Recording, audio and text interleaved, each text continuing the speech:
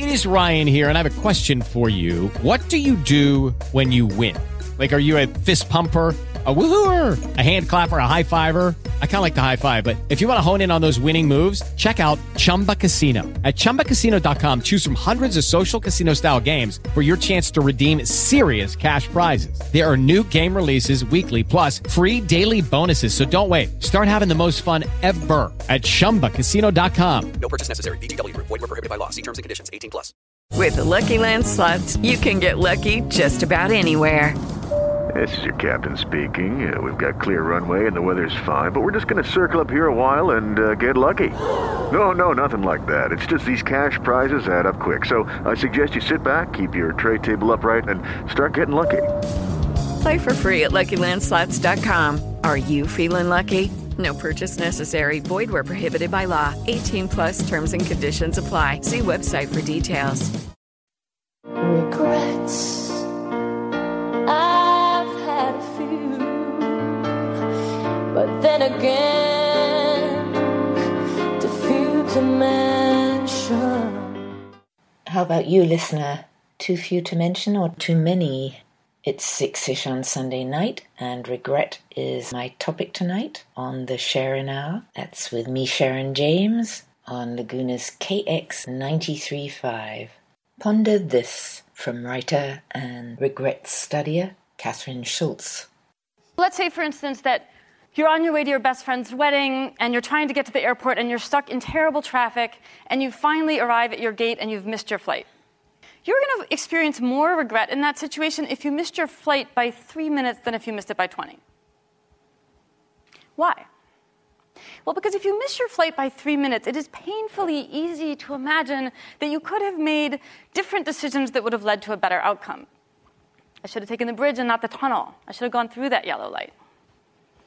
These are the classic conditions that create regret. We feel regret when we think we are responsible for a decision that came out badly, but almost came out well. Now, within that framework, we can obviously experience regret about a lot of different things. So let's start out by defining some terms. What is regret?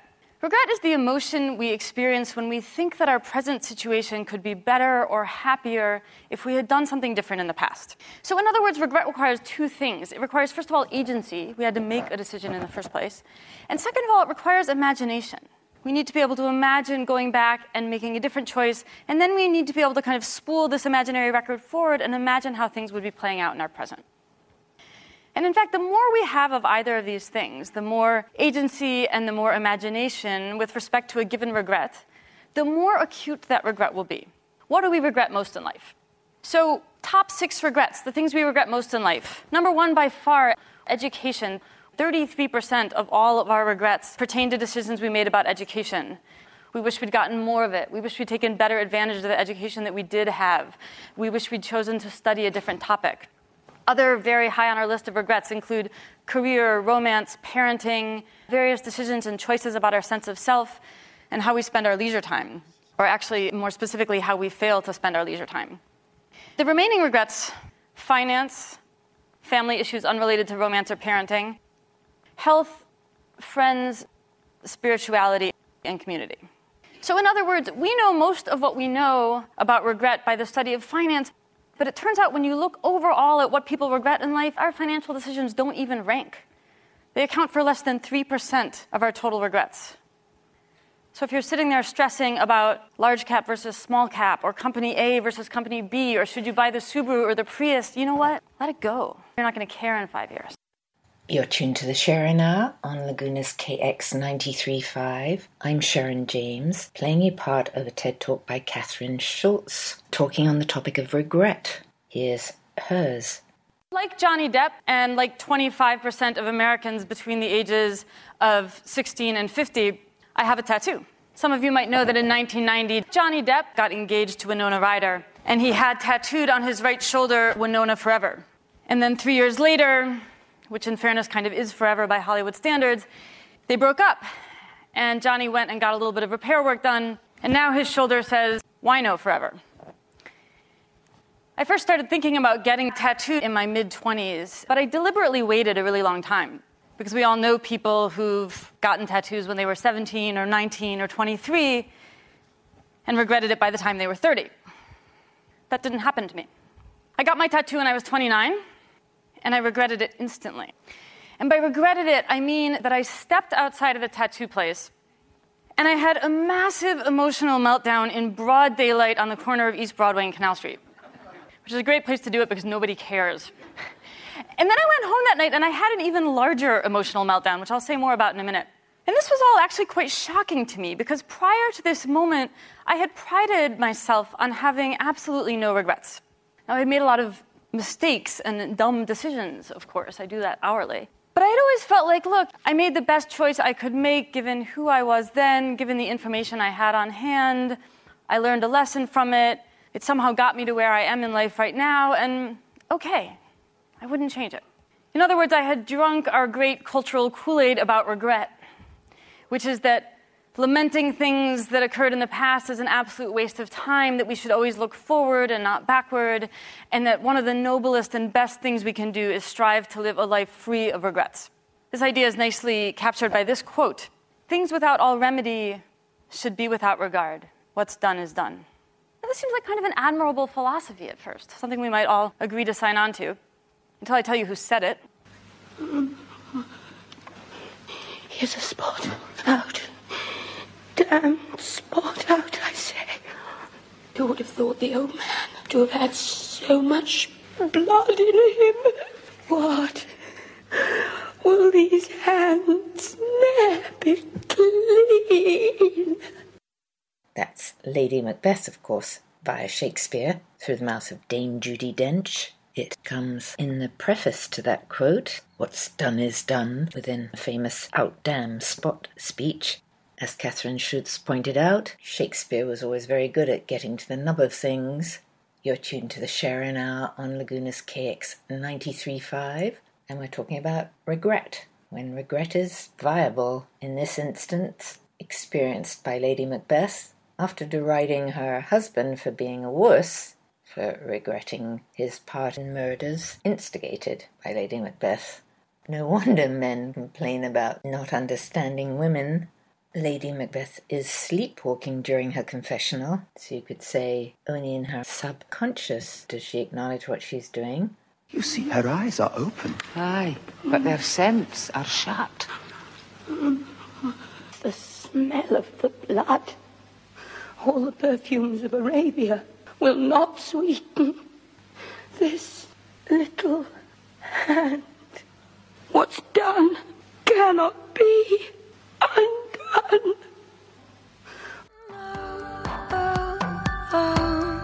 There's a place that I know.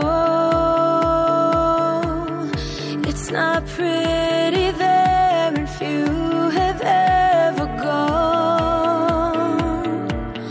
If I show it to you now, will it make you run away? Everybody's got a dark side. Do you love me? Can you love mine?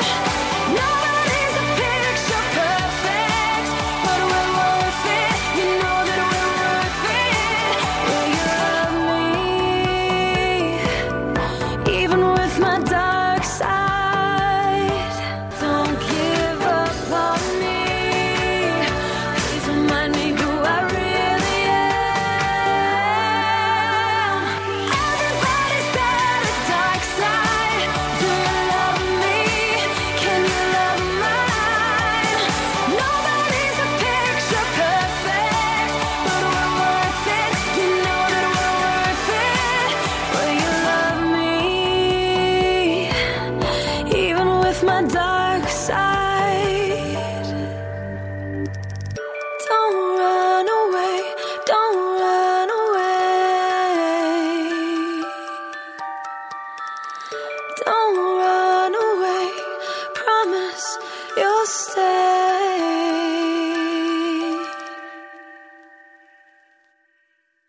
For these things that we actually do experience profound regret around, what does that experience feel like? Well, we all know the short answer. It feels terrible. At the age of 22, I fell in love with my boss, and I learned the devastating consequences. Like me, at 22, maybe you fell in love with your boss.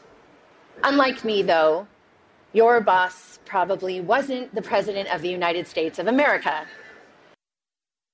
That, of course, was the infamous Monica Lewinsky on her TED Talk about regret, for as much as anything, what caused her very public shaming and branding for the past couple of decades and probably the rest of her life. Regret is my topic on the Sharin Hour tonight. That's with me, Sharin James, on Laguna's one and only KX 93.5. Here's more from Monica Lewinsky. At the age of 41, I was hit on by a 27-year-old guy. He was charming, and I was flattered, and I declined. You know what his unsuccessful pickup line was? He could make me feel 22 again. I'm probably the only person over 40 who does not want to be 22 again. Not a day goes by that I'm not reminded of my mistake, and I regret that mistake deeply. In 1998, after having been swept up into an improbable romance, I was then swept up into the eye of a political, legal, and media maelstrom like we had never seen before. Remember, just a few years earlier, news was consumed from just 3 places: reading a newspaper or magazine, listening to the radio, or watching television. That was it. But that wasn't my fate. Instead, this scandal was brought to you by the digital revolution. That meant we could access all the information we wanted, when we wanted it, anytime, anywhere. And when the story broke in January 1998, it broke online. It was the first time the traditional news was usurped by the internet for a major news story. A click that reverberated around the world. What that meant for me personally was that overnight, I went from being a completely private figure to a publicly humiliated one worldwide. I was patient zero of losing a personal reputation on a global scale almost instantaneously. This rush to judgment enabled by technology led to mobs of virtual stone throwers. Granted, it was before social media, but people could still comment online, email stories, and of course, email cruel jokes. News sources plastered photos of me all over to sell newspapers, banner ads online, and to keep people tuned to the TV. Do you recall a particular image of me, say, wearing a beret? Now, I admit I made mistakes, especially wearing that beret. But the attention and judgment that I received, not the story, but that I personally received, was unprecedented. I was branded as a tramp, tart, slut, whore, bimbo, and of course, that woman. I was seen by many, but actually known by few. And I get it. It was easy to forget that that woman was dimensional, had a soul, and was once unbroken. You're listening to a TED Talk by Monica Lewinsky, brought to you now on the Sharin Hour with me, Sharin James, on Laguna's KX 93.5, as part of my topic tonight on regret. When this happened to me 17 years ago, there was no name for it. Now we call it cyberbullying and online harassment. In 1998, I lost my reputation and my dignity. I lost almost everything. And I almost lost my life. Let me paint a picture for you. It is September of 1998. I'm sitting in a windowless office room inside the office of the Independent Counsel, underneath humming fluorescent lights, listening to the sound of my voice. My voice on surreptitiously taped phone calls that a supposed friend had made the year before. I'm here because I've been legally required to personally authenticate conversation. Scared and mortified, I listen. As I prattle on about the flotsam and jetsam of the day, as I confess my love for the president, as I listen to my sometimes catty, sometimes churlish, sometimes silly self being cruel, unforgiving, uncouth, listen deeply, deeply ashamed to the worst version of myself, a self I don't even recognize. A few days later, the Starr Report is released to Congress, and all of those tapes and transcripts, those stolen words, form a part of it.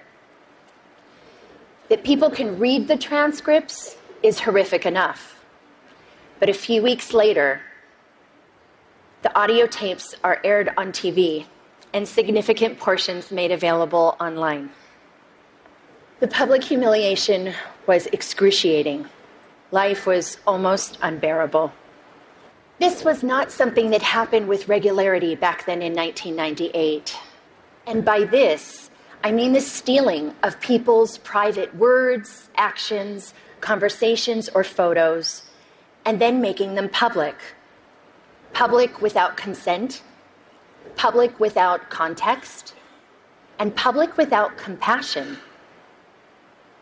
Fast forward 12 years to 2010, and now social media has been born. The landscape has sadly become much more populated with instances like mine, whether or not someone actually made a mistake, and now it's for both public and private people. The consequences for some have become dire, very dire. We used to be able to do our regret in private. Now it's so often done in public because we've made our private lives public wittingly with things like Facebook and all the other social media sites. They allow us to shape our lives and position ourselves a certain way, but they also allow others who may not even know us or have our best interests at heart to be as cruel as they want to about us. So what once motivated us to share in loving ways can be the cause of our regret. Regret is the topic on my Sharin Hour tonight. That's with me, Sharon James, on Laguna's KX 93.5. You're currently hearing from Monica Lewinsky, someone with both cause and unique perspective on regret. Cruelty to others is nothing new, but online, technologically enhanced shaming is amplified, uncontained, and permanently accessible. The echo of embarrassment used to extend only as far as your family, village, school, or community. But now it's the online community too. Millions of people, often anonymously, can stab you with their words, and that's a lot of pain. And there are no perimeters around how many people can publicly observe you and put you in a public stockade. I was on the phone with my mom in September of 2010, and we were talking about the news of a young college freshman from Rutgers University named Tyler Clementi. Sweet, sensitive, creative Tyler was secretly webcammed by his roommate while being intimate with another man. When the online world learned of this incident, the ridicule and cyberbullying ignited. A few days later, Tyler jumped from the George Washington Bridge to his death. He was 18. My mom was beside herself about what happened to Tyler and his family, and she was gutted with pain in a way that I just couldn't quite understand. And then eventually I realized she was reliving 1998, a time when she sat by my bed every night, when she made me shower with the bathroom door open, and reliving a time when both of my parents feared that I would be humiliated to death, literally. Today, too many parents haven't had the chance to step in and rescue their loved ones. Too many have learned of their child's suffering and humiliation after it was too late. Every day online, people, especially young people who are not developmentally equipped to handle this, are so abused and humiliated that they can't imagine living to the next day. And some tragically don't. Research determined humiliation was a more intensely felt emotion than either happiness or even anger. Reason enough to regret obsessively, eh? Regret is the topic on my Sharin Hour tonight. That's with me, Sharon James, on Laguna's KX 93.5.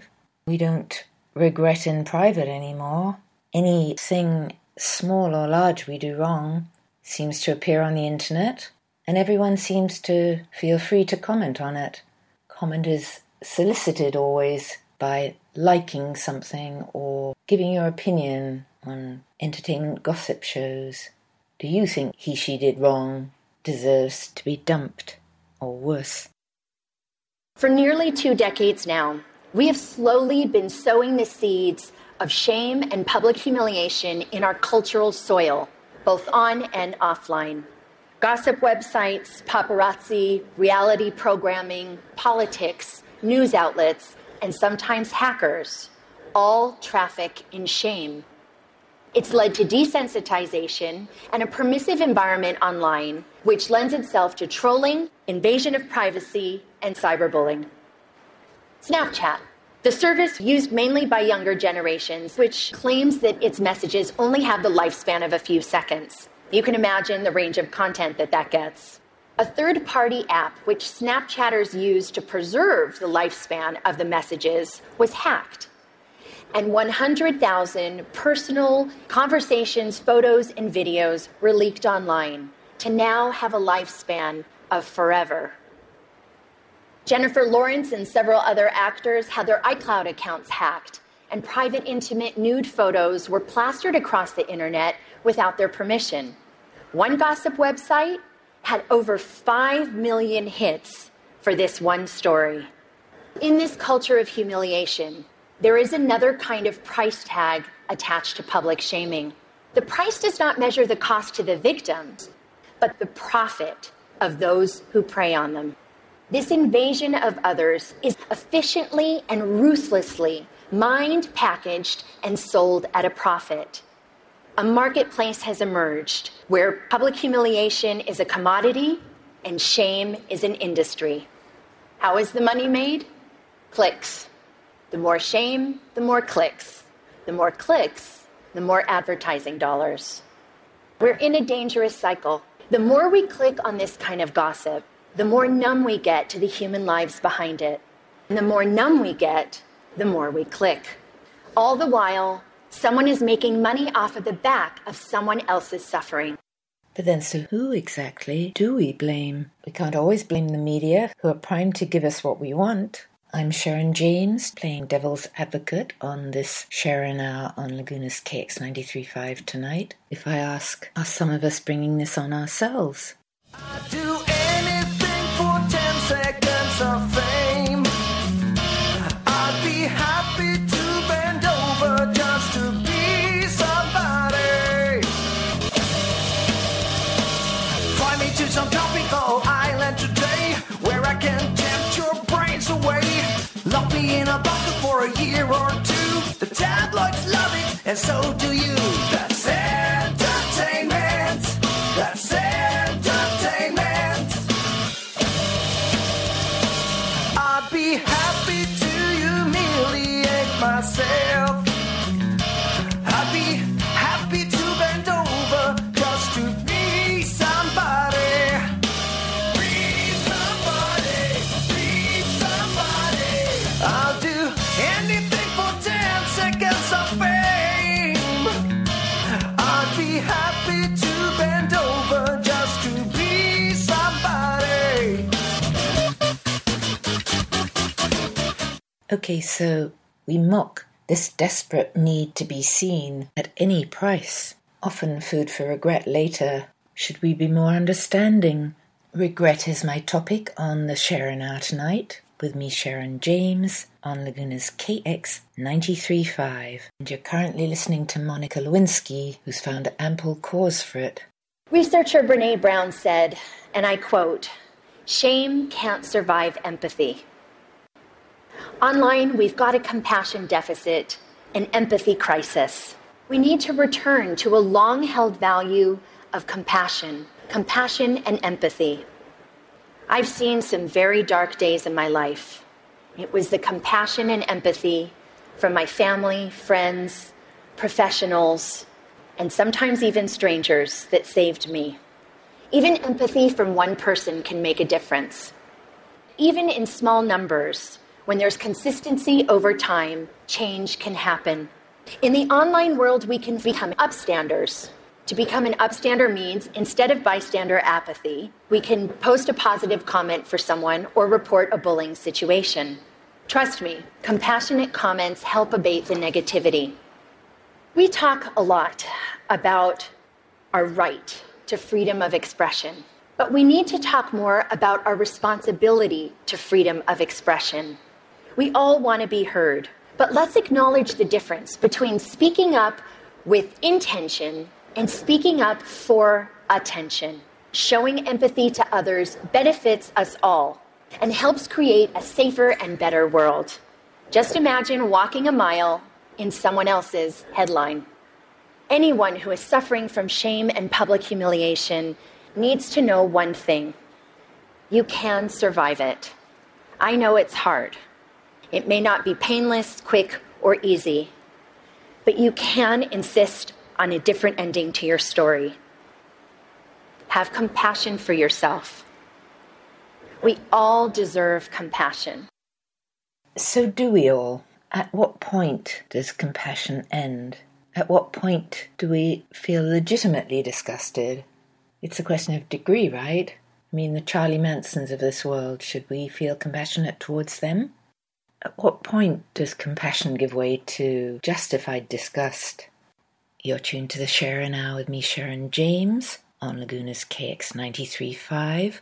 I'm talking tonight about regret, and if or when that emotion is appropriate.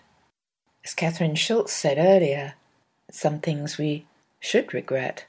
I think it's Charlie Manson's refusal to show regret that denies him our compassion. He's been up for parole several times and just rants against society, doesn't seem to acknowledge his own culpability, but then he's a psychopath. Then do we feel compassion for him for being that? Actually, I think Manson was probably more of a sociopath. I always think the psychopath is the killer, crazy, criminal one, but in fact, psychopaths can have loving relationships, be charming, hold down jobs, be trustworthy, but underneath, they have a hard time forming real emotional attachments, and they see other people as their pawns. They're crafty. They don't want to get caught in any base or criminal activity, and they have contingency plans for everything they do. They are very manipulative and often quite clever. It's their nature, as it is with sociopaths, to want to flaunt the law, to lie, to deceive, to be irresponsible, whether it's about financial obligations or the safety of others. One of the bigger differences is psychopaths tend to be born and sociopaths built through environmental factors, such as, for instance, childhood traumas or neglect. Sociopaths generally are less overtly caring or loving. Of course, neither of them are truly caring or loving, but a sociopath doesn't even go to the lengths of presenting themselves as anything other than he or she is. They're much less premeditated in their behavior and much more reactive. They're subject to violent outbursts and uncontrollable anger. The main difference, I believe, is that a psychopath can be unaware of their own actions. They can disassociate, whereas a sociopath remains aware but doesn't care. Neither suffers much regret, the one because they've disassociated, the other because they're psychologically incapable of it. Regret is my topic on tonight's Sharin Hour with me, Sharon James, on Laguna's KX 93.5. It sounds like Manson was more of the sociopath created rather than the sociopath born, although since the father was an unknown quantity, we don't know that for sure. His mother was an unlikely prostitute, surprising neighbors and those close to her when they found out. Charles Manson only lived with her for a short period. He was dumped off with an aunt and uncle, but in a bucolic setting, in a nice middle-class home. Occasionally his mother took him back, but once he'd been in and out of reform schools, which he was from a very young age, she again didn't want him. So a serial killer, or at least, and maybe more monstrous, the instigator of serial killings, made or born, we'll never know.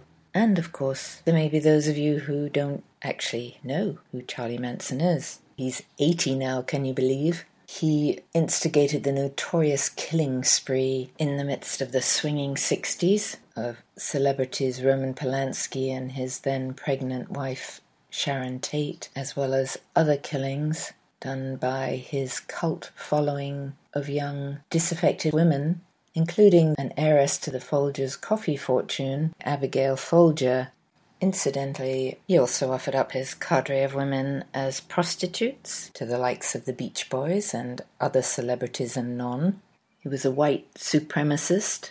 He thought the civil rights movement would create an unsustainable civil war. He carved an X into his forehead to symbolize his withdrawal from society and demanded that his clique of women did the same. It ultimately morphed into a swastika. Lovely guy all around. And I won't go into the details of the killings because they're sickening, but you will hear two of the women, now grown women, who were sentenced to death for these killings until the Supreme Court removed the death sentence and the punishment was changed to life. You'll be hearing clips from a Diane Sawyer documentary here on tonight's Sharin Hour with me, Sharon James, on Laguna's KX 93.5. My topic tonight, regret, or in Manson's case, lack thereof. Without empathy, there can't be regret. And without shame, there can't be empathy, I think. But the question is sometimes, who owns the shame? As a teen, Manson got a 10-year sentence for attempting to cash a $43 treasury check and bucking parole. He did 7.5 of those years and was still only 19 when released.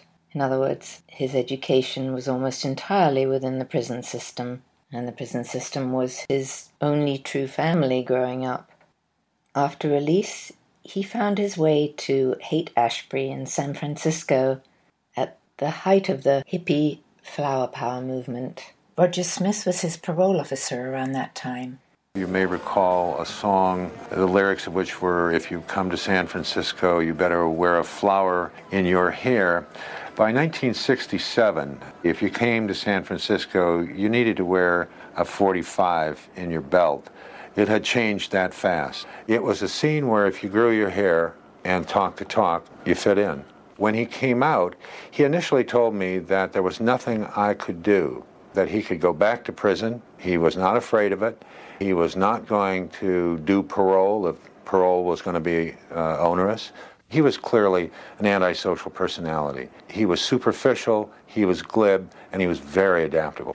He sized up people, I think, fairly quickly and fairly accurately. I think that's a skill you learn in prisons. We were so locked in, like, it's just like, okay, this must be this, and when you just become more like a robot. When there was an attempt to tie everyone up, eventually Abigail Folger started to get herself undone, and she took off. I ran after her with an upraised knife, and we went out through a back door out onto the lawn, and I started stabbing her. I ran her down, and I began to stab her. I remember her saying, "I'm already dead." After the killing of this one couple, the police arrived on the scene to find they'd been stabbed 67 times. Amidst the carnage, written in the couple's blood all over the walls was "Death to pigs." The couple was a grocer and his wife, unknown to their assailants, it should be added. I said, if you're going to do something, leave something witchy. Just like I would tell you, if you're going to do something, do it well. And leave something witchy. Leave a sign to let the world know that you were there. Have a good day. It'd be funny if it weren't so hideous. You're tuned to the Sharin Hour. I'm Sharon James. This is Laguna's one and only FM radio station, KX 93.5. I'm talking tonight about regret when it's appropriate. I would say the Manson killings would be one of those instances. Pat Kremwinkle, now middle-aged, wishes they hadn't commuted her death sentence. If anything, the older I get, the harder it is. I took away all that life. Every day I wake up and know that I'm a destroyer of the most precious thing, which is life. And living with that is the most difficult thing of all. And I do that because that's what I deserve, is to wake up every morning and know that.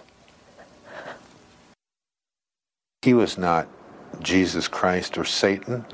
He was a very odd, bizarre, high-energy little antisocial who had some poor, confused, middle-class dropouts who decided to follow him. And he got into a situation where he had enormous power over these people, and he pulled it all together into this incoherent, hateful kind of plan.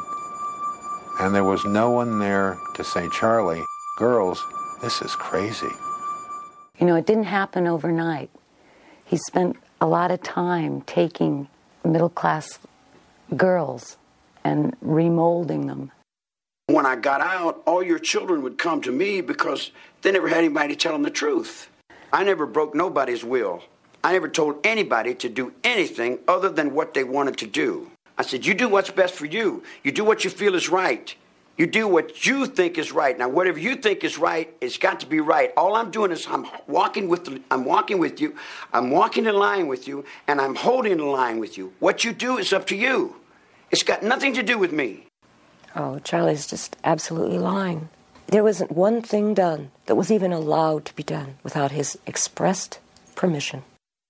You know, I take offense to the fact that years later Manson doesn't own up to his share in this. I take offense to that. I take responsibility for my part. And part of my responsibility was helping create him. Every once in a while I get letters from children. And they seem to think that what we did is all right. There is nothing that we did that is all right. Nothing. Regret in that case, I think you'll agree, listener, is a social imperative. Regret is my topic on tonight's Sharin Hour with me, Sharon James, on Laguna's KX 93.5.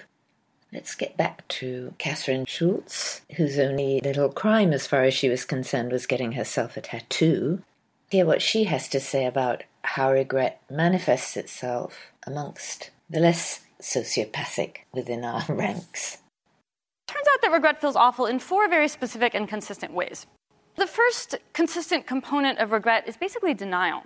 When I went home that night after getting my tattoo, I basically stayed up all night, and for the first several hours there was exactly one thought in my head, and the thought was, make it go away. This is an unbelievably primitive emotional response. I mean, it's right up there with, I want my mommy.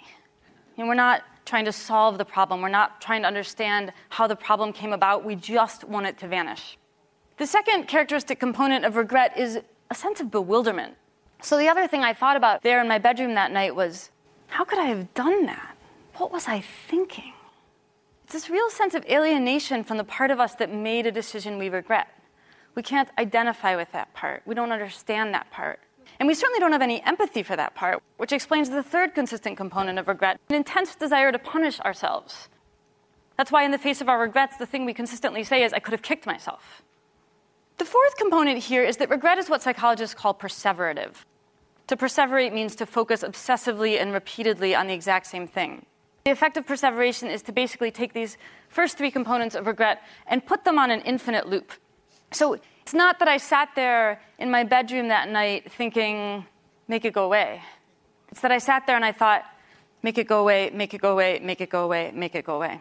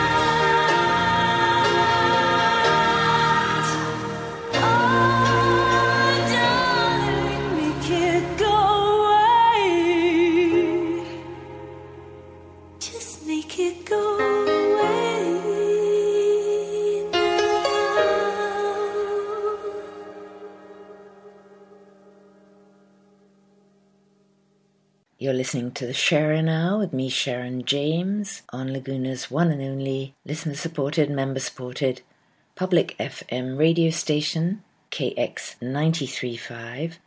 My topic tonight is regret, and I'm playing you part of a TED Talk by Catherine Schultz, who talks and writes on that subject.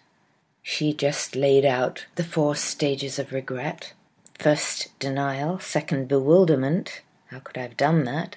Third, a desire to punish ourselves, even if only to metaphorically kick ourselves.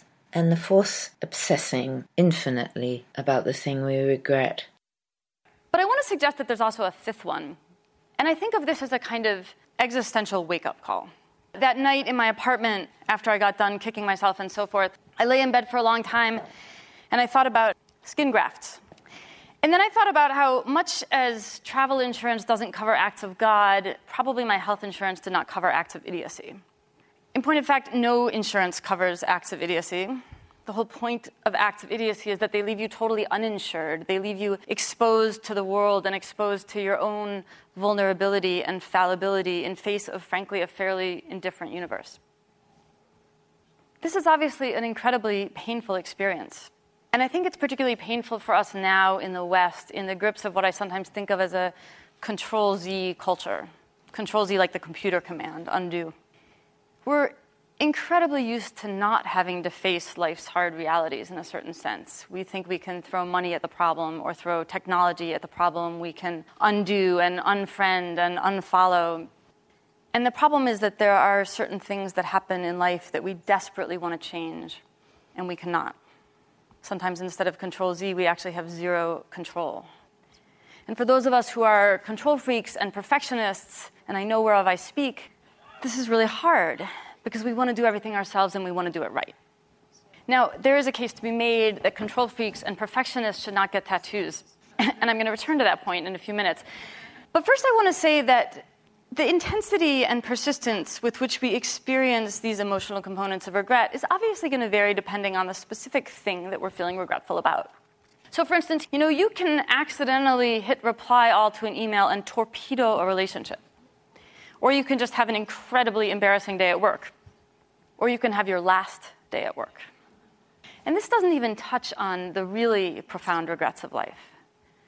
Because, of course, sometimes we do make decisions that have irrevocable and terrible consequences, either for our own or for other people's health and happiness and livelihoods, and in the very worst case scenario, even their lives. Now, obviously, those kinds of regrets are incredibly piercing and enduring. I mean, even the stupid reply all regrets can leave us in a fit of excruciating agony for days. So how are we supposed to live with this?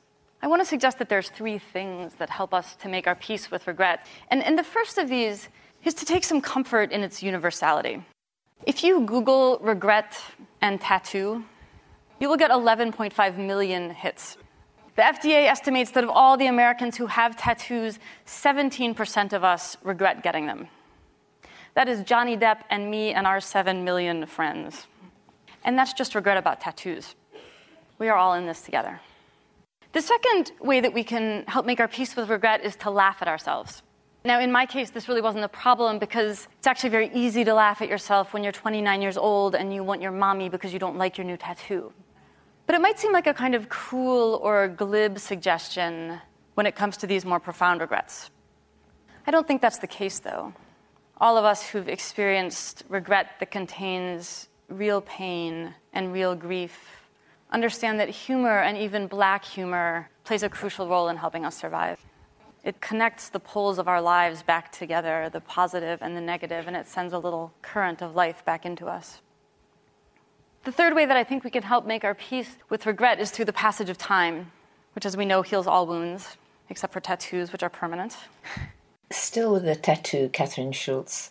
If that's your biggest regret in life, you're doing fine. Regret is the topic of my Sharin Hour tonight. That's with me, Sharon James, on Laguna's KX 93.5.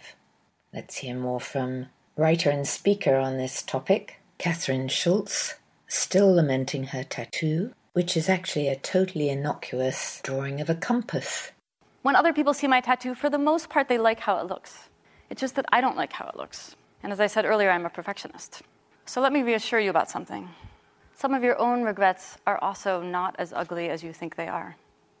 I got this tattoo because I spent most of my 20s living outside of the country and traveling. And when I came and settled in New York afterwards, I was worried that I would forget some of the most important lessons that I learned during that time. Specifically, the two things I learned about myself that I most didn't want to forget was how important it felt to keep exploring, and simultaneously how important it is to somehow keep an eye on your own true north.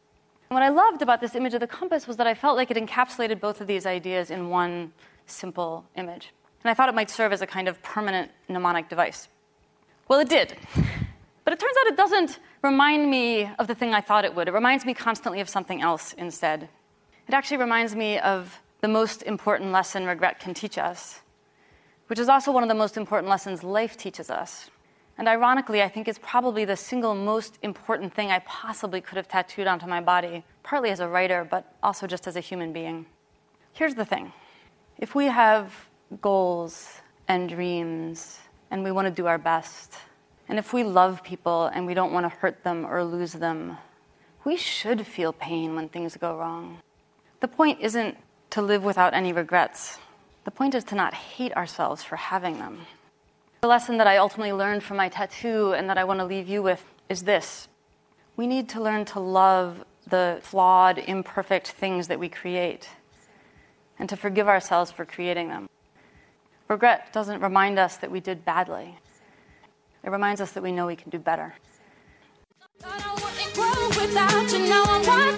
Thought that I'd be helpless without you, but I'm smarter. You thought that I'd be stressed without you, but I'm chilling. You thought I wouldn't sell without you, sold my million. I'm a survivor, I'm not gonna give up, I'm not gonna stop, I'm gonna work harder. I'm a survivor, I'm gonna make it. I was survivor, keep on surviving. I'm a survivor, I'm not gonna give up, I'm not gonna stop, I'm gonna work harder. I'm a survivor, I'm gonna make it. I was survivor, keep on surviving. Thought that I would fail without you, but I'm on top. Thought it would be over by now, but it won't stop. Thought that I would self-destruct, but I'm still here.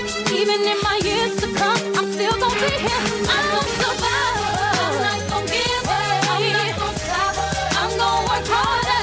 Yeah, I'm gonna make it. I'm a survivor, keep on surviving. Yeah, I'm not gonna give up, I'm not gonna stop, I'm not gonna work hard. I'm gonna work hard. I'm gonna make it. I will survive. There's only one way to survive regret, and that's to live better in the future, more fully, more lovingly, more considerately. Regret is the topic of my Sharin Hour tonight, with me, Sharon James, on Laguna's KX 93.5. Jenny, I'm sorry. Don't. Love means never having to say you're sorry.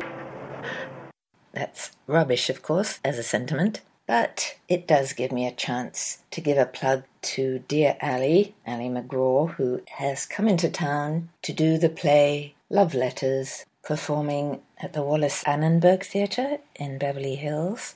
According to a mutual friend, she's wonderful in it, and she is a wonderful lady. She never thought of herself really as an actress. She was a stylist and a model who was sort of pushed into acting and hasn't done it in decades, but this particular play is an unstressful, joyful experience for her because she can actually read on stage. She's reading the love letters and do it opposite her old friend and co-star, Ryan O'Neill.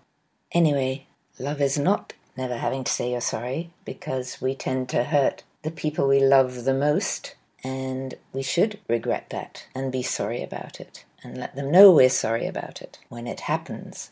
Ali says, had she been a bigger, more powerful star at the time, those words, love means never having to say you're sorry, would probably never have been uttered and become legendary. Here she is, talking about it on Oprah a few years ago, brought you now on the Sharin Hour, with me, Sharon James, on Laguna's KX 93.5. It makes no sense. Saying you're sorry isn't the deal. Changing your behavior is the deal. Love means you never have to say you're sorry means that if you really love me, I should feel that you're sorry and you should know that I'm sorry. Or it still makes no sense. I don't believe in mind reading. Yeah. You know, mind reading has been for me one of the great unravelings of relationships. How come you didn't know what I felt? You know, that sort of expectation. I think we have to speak, in my case, English, and say, here's what I want, please, and here's what I can't deal with. I was a career people pleaser. I sort of tried to guess what I thought you might like me if I did. And I mean, the whole thing is really about being real, and it's very hard to be authentic, I think, and it's the only real joy. Yeah. Were you that way in your marriages too? Were you a pleaser? I was fake, and I don't mean that it came from a cruel place, but I didn't have the balls to say, nicely, by the way, the truth. Yeah. And the courage to know that you may not get your way. Because if two people are saying what they want and they don't agree, then how much better it is to find out then than 15 years later that didn't you always know that I wanted to blah, blah, blah. That's not a fair card to play. Everybody now wants to be a reality TV show. Oh. Everybody is fake themselves out to the point where they're, you know, you in these conversations with people, it's happened to me sitting here, where they're so Botoxed that their face doesn't move. Terrifying. It's terrifying. And it's everybody's heartbreaking. trying to hold on to what was instead of being present for what is. And what's even more scary, they're recreating their idea of what was. Because these poor creatures that have been completely remade out of fear at 30. I mean, one of the reasons I'm not shy about saying my age is I don't want to think that I should roll over and check out because 40 years ago I had a hit movie and now I'm living with my cat and dog in the mountains in Santa Fe, as if that's, you know, a step down. And I think the message women my age send to terrified 30 and 40-year-old women who are going, oh, my God, it's almost over. What a jip. What a jip. Because at 40, you're just starting to wake up, if you're lucky. What Oprah and Ali are talking about is the other side to regret. There's the regret you feel for something bad you've done, but then there's the regret you feel for something good you've been but are no longer. And they're both difficult to cope with. When you've been as famous and desirable as Ali in her prime, and then you're not that anymore, but you're still the same person, you're just perceived differently, it's a hard adjustment to make. You have to be extremely grounded and a smart and solid person and a decent human being, all of which apply to Ali McGraw. When everything's going well for you, there are byproducts to that too, that at the time can be taxing. Really, the only solution is to deal in the present. Let the past be the past, move on to be the best, most productive, happiest, most generous person you can be. Let's get back to Ali McGraw on Oprah. Both women have been enormously famous, valued, lauded, applauded, yet both women have nonetheless had their own personal challenges. Here they are from Oprah's show on tonight's Sharin Now with me, Sharon James, on Laguna's KX 93.5.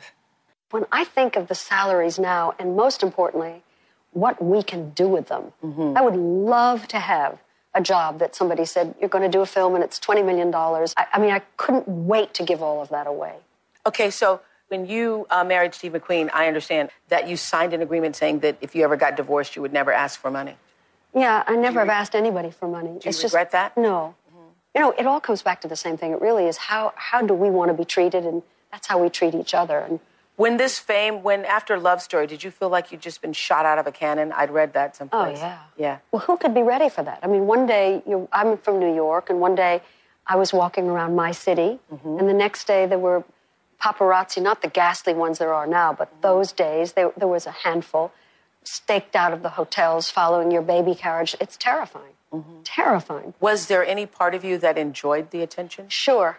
Of course so. I really almost think that anybody that raises their hand to say, yeah, sure, I'll do that, has to have a secret thing somewhere that it's going to feel good to have guys coming out of a manhole saying, wow, you look good today. Or, I mean, it's on a bad day, you know? Yes, of course. Okay, so we did a show recently with Sybil Shepherd and some other women, and we were talking about being the it girl and the most beautiful woman. And we all know that certainly you were considered the it girl. I thought Sybil was so honest. She said she realized the moment that she stopped turning heads and no longer felt like the it girl. And my producers told me that you've got a story. Oh, I've got a great one. There was this very well-intended charity called the Night of 100. It was actually 300 stars. Everybody you ever heard of.